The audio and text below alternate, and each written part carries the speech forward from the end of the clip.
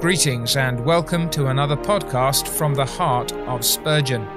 My name is Jeremy Walker and it's my privilege to step with you through the sermons preached by Charles Haddon Spurgeon, sometimes called the Prince of Preachers, an eminent Calvinistic Baptist minister in London in the 19th century, a man noted not only because of his work for God but also his walk with God. A man greatly gifted and greatly used by God for the glory of his name. Because of that, we want to learn from him and primarily learn of Christ from him. And so we read through his published sermons, and this week we're in 171 to 177. Those are in the New Park Street Pulpit, Volume 4. And if you want to follow along, you can either find us on Twitter at Reading Spurgeon, or you can sign up for a regular newsletter at the Media Gratiae web pages.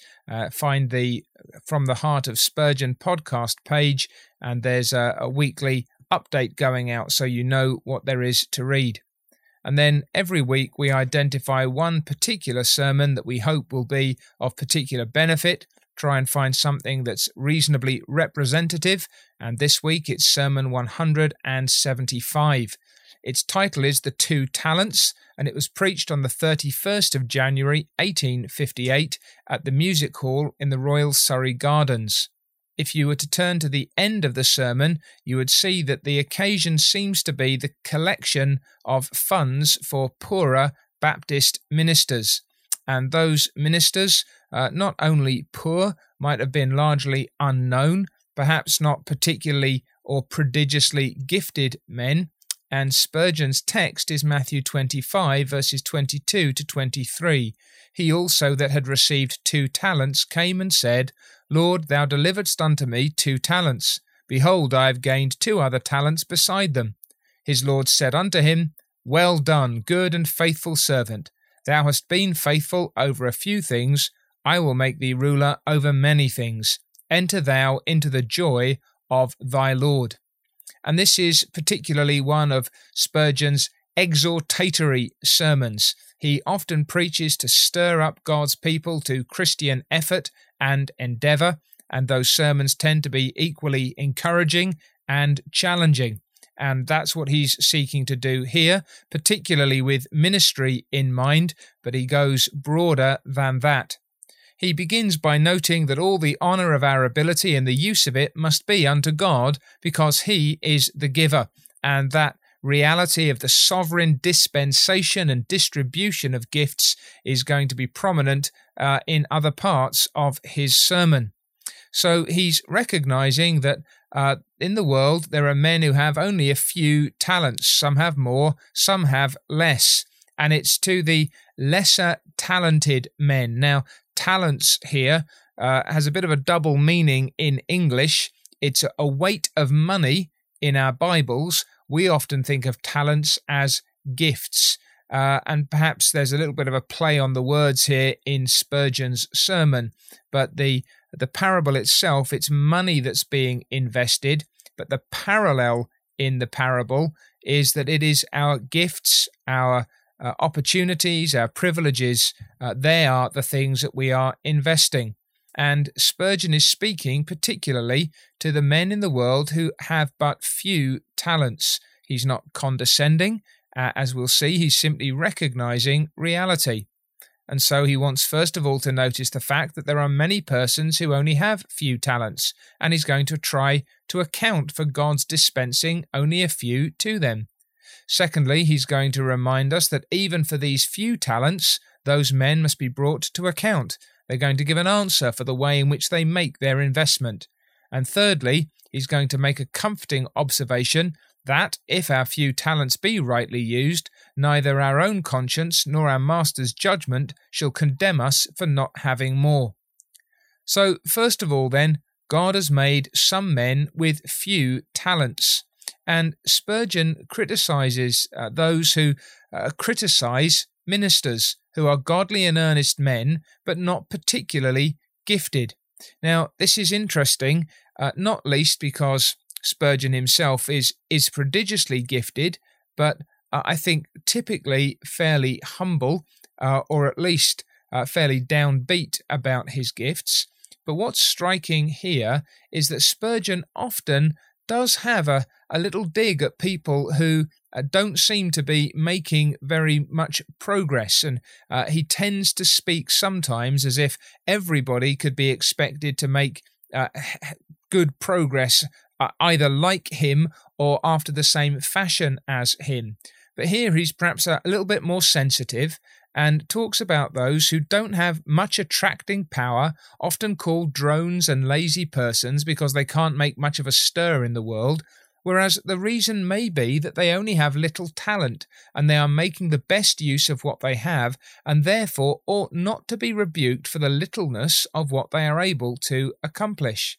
He's simply recognizing that different men have different degrees of giftedness, different capacities, different abilities, and it's God who's made the great and decided differences, and we need to take account of this, lest we should say harsh things of those very men to whom God will afterwards say, "Well done, good and faithful servant." And if that only just takes a bit of the sting out of some of Spurgeon's comments, or perhaps the comments of others, there's already comfort for those of us who actually don't have a great deal to offer in ourselves, reminding us that this is of God's dispensation. But Spurgeon wants to know why that's the case, and these are the things that he's been thinking about. The first answer is because God is a sovereign, and of all attributes next to his love, God is the most fond of displaying his sovereignty. God simply delights to give as he pleases. We retain that right to ourselves with the things that belong to us. God has done it with the things that belong to him, and so God chooses to give to one more and to another less, and that is his divine prerogative. But furthermore, God distributes with this difference because he is a lover of variety. It was said, says Spurgeon, that order is heaven's first law, and surely variety is the second. For in all God's works there is the most beautiful diversity. And so that's true in the church, it's true in the members of the body. He is, whether it's the natural world or the world of the distinctions among the angels, or within creation considered with regard to men and women, God has been pleased to appoint different men with different gifts and graces for these different purposes. And there's something that is beautiful in that, as each part fits together. We might say that that's what happens in any given church. We know that the different members of the body of Christ have different functions. They relate to one another, but the beauty and the proportion and the variety of the whole all serves to demonstrate the wisdom of God. But he goes further still, that God gives to some men only a few talents because he has many small spheres, and he would have these filled. He says there's an appropriateness to this. There are some posts of important duty, and God fits men with the nerve and muscle, he says, for that particular labour. He's made a statue for every niche and a picture for every portion of the gallery, none left vacant, but since some niches are small, so shall be the statuettes that occupy them. In other words, God doesn't fit a man with prodigious grace and gift if he's going to put him in a place that doesn't necessarily require it. 2 are enough. 5 would be too many. And so again, there's a wisdom and there's a kindness in fitting a man to the sphere in which he's going to labour. And then again, God gives to men 2 talents because in them very often he displays the greatness of his grace in saving goals. And so what you've got here is the reminder that it's too easy to look at prodigiously gifted men and presume that it's his gifts that are the cause of whatever blessing he sees in his ministry. Whereas when you see a man who's clearly not very gifted, whose speech is rough, whose manners are a bit vulgar, who doesn't particularly think very clearly, couldn't write particularly effectively, and yet he speaks earnestly, he speaks plainly, he speaks clearly, and God blesses his ministry. Spurgeon's point is, that's when it's very clear that it's the work of God and not the work of a man. God delights to take the foolish things of the world to put to shame the things that are wise. And so God is not a greater God to our apprehension when we see, says Spurgeon, the boundless fields of ether and the unnumbered orbs swimming therein, than when we see a humble cottager and behold God's perfect word carried out in her soul and God's highest glory wrought from her little talent. Surely if in the little man can honour himself as well as in the great, the infinite and the eternal can most of all glorify himself when he stoops to the littlenesses of mankind. So here's a woman, perhaps despised, overlooked, and yet even if she has very little to offer, God's glory is brought out of her in a way that perhaps someone with more to offer wouldn't bring glory to God, precisely because God must have done something in order for her to accomplish anything. And so again, there are some real encouragements here when you think about the fact that people may despise us for what we are and for what we're not, and perhaps a preacher is criticized or a church worker is dismissed, and we're told that we're not as gifted as we perhaps think we are, although typically we actually don't think we're very gifted at all. We spend more time criticizing ourselves perhaps than others realize. People tell us that no one will ever be saved under our ministry, that our work isn't particularly valuable, that there's not much point us trying anything. Well, actually, if we're that worthless, then perhaps we're the very people that God might be pleased to use to bring glory to himself. So God himself is the distributor of these gifts, and he has a particular wisdom and a particular purpose in distributing to some fewer talents. But even those few talents are being entrusted to his creatures, and so we need to make use of them. And if our talent is little, then actually it doesn't take much for us to invest it and make the most of it. It's quite an interesting take. It shows something of Spurgeon's, I think, optimism and activism. Whereas some might say, well, it's not very big, so it's not worth doing anything with. He says, though it may be small, actually that makes it all the more easy to employ. And so if you've got only a little talent, only a small gift, then it doesn't require a great deal to put it to use. And you need to, because in the day of judgment, you're going to give a personal account. God's not going to ask what the church did, but what you did. Not what the minister did or the teachers in the Sunday school did, but what you did, how you were involved, your particular engagement. We can't point at somebody else or just try and sink ourselves into the great mass of people.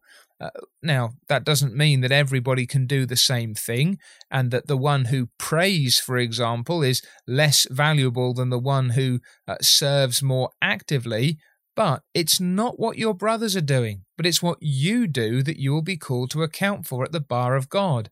Each one of you will be asked this question: what have you done with your talent? Whether that's a public or a private gift, what have you done with what you were given?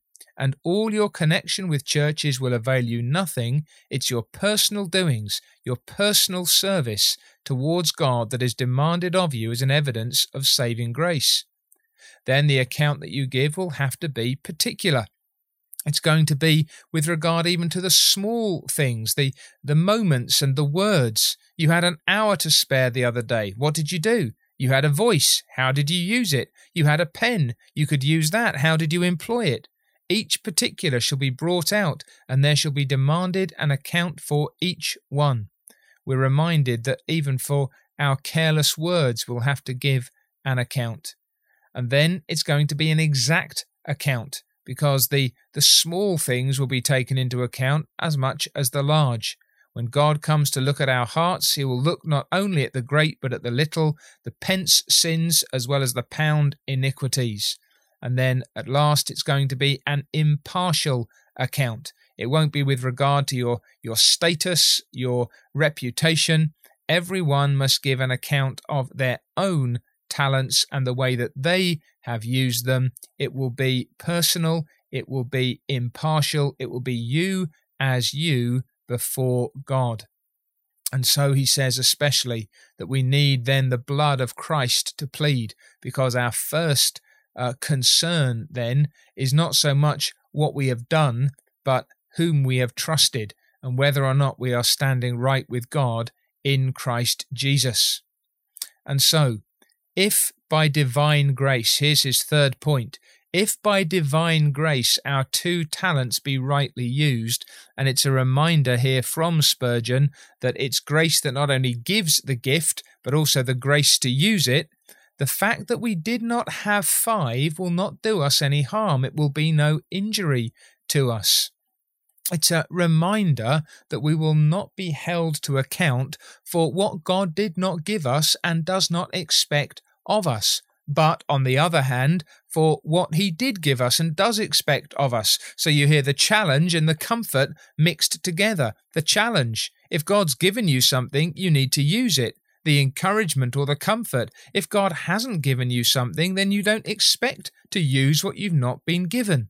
So he says, yes, there is many a humble village pastor whose flock scarcely numbers 50, who toils for them as for his life, who spends hours in praying for their welfare, who uses all the little ability he has in his endeavour to win them to Christ. And do you think that his entry into heaven shall be less triumphant than the entry of such a man as Luther? See, we tend to think of the great heroes of the past and perhaps men that we highly esteem in our own day as somehow having been more faithful, when they may have been as faithful, but with greater gifts that God gave them. In fact, not trying to criticize anybody, they may not have been as faithful with their greater gifts, but still have received what looks like greater blessing, whereas a lesser man may have been more faithful and was blessed in accordance with his lesser gifts. And so it's the faithfulness, it's the heart of the man upon which the Lord looks. And the Lord then distributes rewards not according to the greatness of the goods with which someone was entrusted, but according to their faithfulness in using them. And he who's been faithful with regard to the least shall be as much rewarded as he that has been faithful in much. And for those who labour with the 10s or the 20s or the 50s, just as much as those who labour with the thousands and the 10,000s, Christ is saying that it is how we have discharged our duty that will be taken into account, whatever that duty may be. And the so-called lesser man, perhaps the greater man with the lesser gifts, might be praying, "Oh, my Lord, give me greater ability and greater grace to serve thee, for I long to do more." And he sits down to read his diary and he thinks, this doesn't tell very much. There's no account of my journey through 50 counties. I can't tell how I've travelled from land to land as Paul did to preach the truth. No, I've just had to keep in this parish, in this place, and I've been pretty well starved to death, toiling for this people. And if I've added some 10 or a dozen to the church, that's been a very great deal to me. Why, I hear that Mr. So-and-so is privileged to add 200 or 300 in a year. Oh, that I could do that. Surely when I go to heaven I shall creep in at the door somehow, while he by grace will be enabled to go boldly in, bringing his sheaves with him. Now, I've got to say that that's pretty much a transcript of the way that many of us think if we're in the ministry, because the world still loves what it calls the success story. And we do have the habit of comparing what we do and where we are with this great glowing mega train that's running with all lights blazing and whistles blowing and everybody applauds. And we think, well, Lord, I wish I could do more. I wish I could serve better, but I don't do very much. And I feel as if I'm not accomplishing anything. And Spurgeon speaks and he says, that's little faith. Your master will not deal in that way with you. He will ask, what have you done with what I gave you? I put you in a smaller place. I gave you a smaller sphere. I equipped you with grace and gifts suitable to the demands that I laid upon you. I am still your Saviour. You have everything that you need in me. Your acceptance with God is in the beloved. Christ's righteousness is your righteousness. And though you have done little, you have done as much as you could for him. And that's what the man needs to say, that the acceptance with God, the pardon that he receives, the sins that he's committed that are going to be covered in the blood, the duty that he's performed in dependence upon divine grace, the gifts which he's exercised, all of this depends upon God. And though others may have done more or achieved more with the things and in the places where God put them, that nevertheless he has received his 2 talents and he's gained beside them 2 talents more. And not only was there no difference then in the master's commendation, but there was none in the reward. The 5-talent man and the 2-talent man, both of whom used the gifts that God had given them, heard, "Well done, good and faithful servant. You've been faithful in a few things. I will make you ruler over many things. Enter thou into the joy of thy Lord." And Spurgeon reminds us that though a Whitfield might have stood before 20,000 to preach the gospel, and some poor girl might have slaved away in order to have something to give to the poor people around her, that Christ will regard the investment of both on the same basis, will consider the good that each has done in accordance with their capacity, their gifts, their opportunity, and will reward both if both have served eagerly and willingly and cheerfully and diligently and faithfully. If there are degrees in glory, says Spurgeon, they'll not be distributed according to our talents, but according to our faithfulness in using them. As to whether there are degrees or not, he says, I don't know, but this I do. He that does his Lord's will shall have said to him, "Well done, good and faithful servant." And so here's the exhortation. And here on the one hand is the challenge. Here on the other hand is the comfort or the encouragement. The question isn't how many gifts do I have first and foremost, but what do I do with however many gifts I do have? Now, I cannot make my fewness or smallness of gift an excuse, because I'm going to be answerable for what I've received and how I've invested it. But neither do I need to despair because of the smallness of my gift, because it is not that is the final decision maker, the final factor in any of these equations, but rather the reminder that even if I've only been given a little, if I use that faithfully, then my master will be pleased with the service of his disciple. And I hope that whether or not we are preachers and teachers, whether or not we work in the Sunday school or perhaps serve in some other capacity in the church, whether or not we accompany the sung worship, or perhaps we are deacons or elders who don't preach very much, or maybe we welcome people at the door or at the gate. Maybe we do things that nobody else sees. Maybe we're on the cleaning team in the church building. Maybe we do the gardening. Maybe we're an encourager. Maybe we're a prayer. Maybe we're a comforter. There are so many things done, some public, some private. But the question isn't so much what have you been given to do, but how do you do it?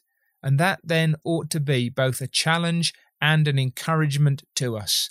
And with regard then to the preachers whom Spurgeon has in mind, he simply reminds people that if there's poverty anywhere, it's to be found among the ministers in the Baptist churches, and I'm sorry to say that one cause of it is the fault of the people themselves. They are so little in the habit of giving that their ministers are starved.